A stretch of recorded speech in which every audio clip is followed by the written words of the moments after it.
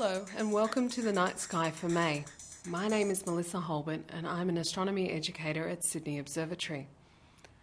Before we start our night sky tour, make sure you download the May Sky Map from our website www.sydneyobservatory.com.au/blog. Or if you have one, use our star map from our book The Australian Sky Guide. More details at the end of this podcast. Armed with your sky map and a small torch with some red cellophane covering it, find a nice dark place away from the glare of the streetlights. And make sure you know your cardinal directions, north, south, east and west. Remember that the sun rises in the east, moves through the northern sky during the day and sets in the west. Or a small compass will also point you in the right direction. Pick a comfortable spot either on a rug or a deck chair that you can lay back in. Wait about 5 to 10 minutes and allow your eyes to adapt to the darkness. Now turn towards the west. Low in the western sky is the familiar constellation of Orion the Hunter. In Greek mythology, Orion was a hunter of great skill and boasted that he could kill all living animals. Gaia, the earth goddess, was alarmed by his statement and fearing for all the animals on earth, she sent a scorpion to kill him.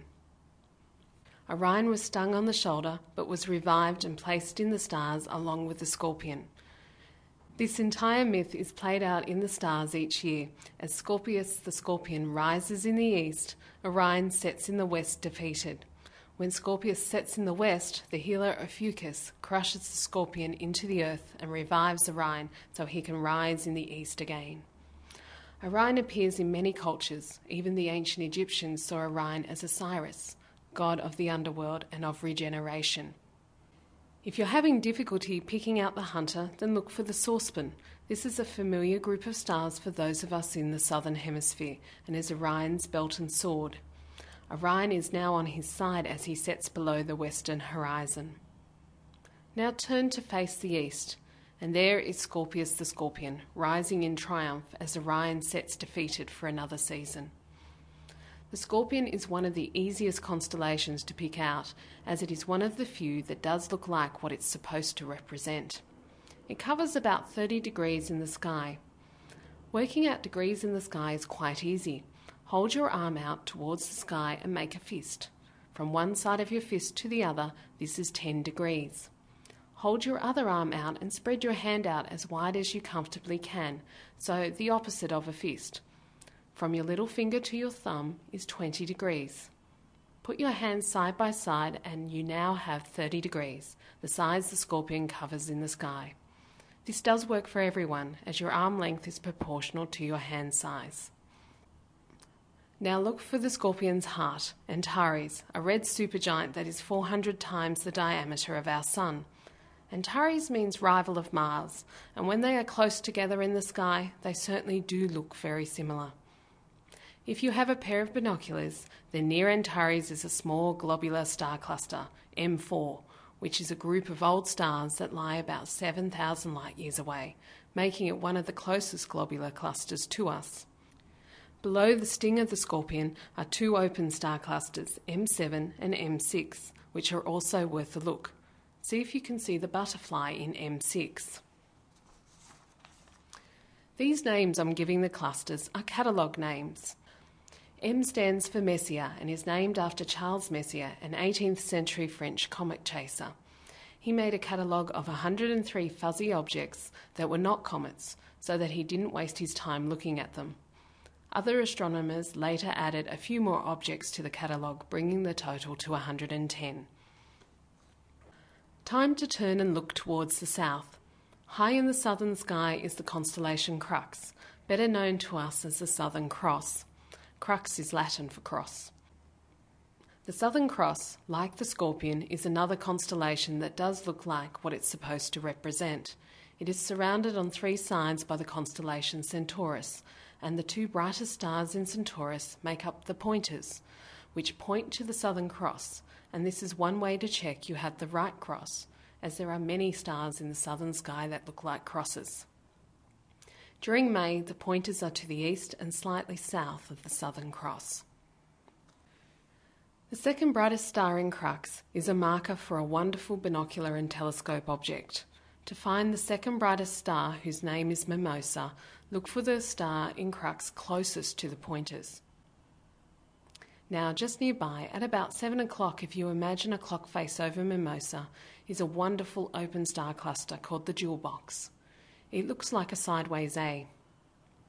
In a telescope, wonderful colours can be seen, with white stars and a red supergiant. Sometimes even green appears, but of course there are no green stars. This is just an illusion. The famous 18th century astronomer John Herschel gave the cluster its name, as he likened it to a piece of multicoloured jewellery. Crux sits within one of the arms of our Milky Way, and if you are away from the city lights, you will see this arm and notice a dark patch between the brightest and second brightest stars of this constellation. This dark patch is called the Coal Sack and is a dark nebula, lots of gas and dust that are blocking out the background stars. In Aboriginal mythology, the Coal Sack formed the head of the emu, and if you follow the dark dust lanes of the Milky Way east towards the Scorpion, you will see the emu's body and legs. There are lots of stories about Crux and the pointers. Some say that Crux is the eagle's foot and the pointers are the throwing stick they used to hunt with. Others see the Milky Way as a river, with Crux as a fish or stingray, and the pointers as two white cockatoos sitting in a tree.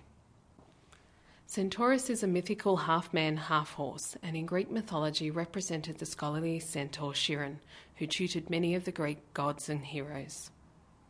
He was put among the stars after he was accidentally struck by a poison arrow fired by Hercules. The brightest star in Centaurus is Alpha Centauri, which is one of the pointers. It is the pointer which is most distant from the Southern Cross, or the brighter of the two stars. In telescopes, Alpha Centauri appears as two stars, and both these stars orbit around each other once every 80 years and are starting to move closer together. And by 2037, 2038, only medium aperture telescopes will be able to separate the two stars. There is also a third member of this group called Proxima Centauri, and it is the closest star to us after our Sun at about 4.2 light years away, or 42 million kilometres. It takes Proxima about 1 million years to orbit its two companions, and it is a red dwarf star, making it a challenge to see. It is not even in the same field of view as its companions. So what else can we look forward to seeing in the sky in May 2009? This month, after sunset, look towards the northeast. Saturn starts the month in the northeast, but by mid-month, at around 7:30 p.m, it is almost due north. Saturn is a wonderful object in a telescope, as the rings can be seen even in a small aperture telescope. The Moon pays a visit to Saturn twice this month.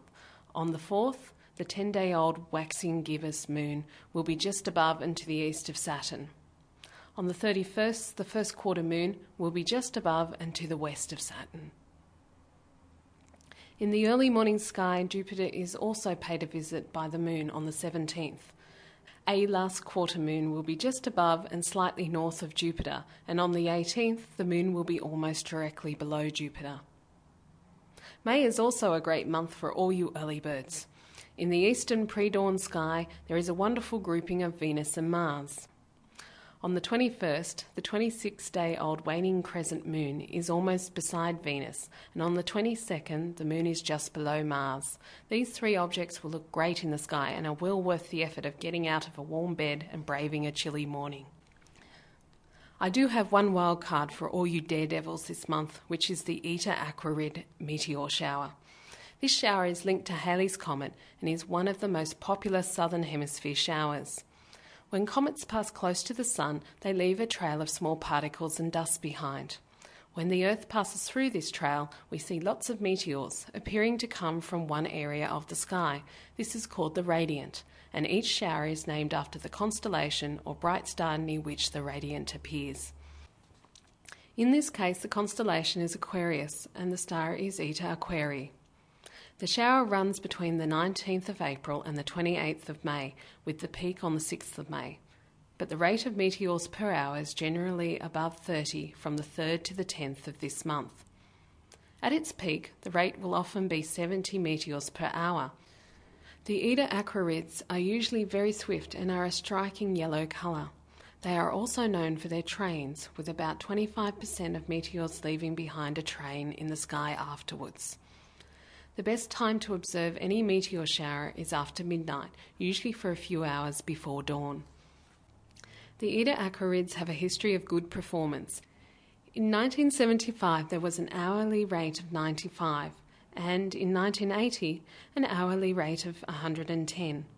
With the International Astronomical Union predicting a very best shower this year, make sure you don't miss it. Unfortunately, it's now time for me to bid you goodbye, clear skies, and see you next month under the stars.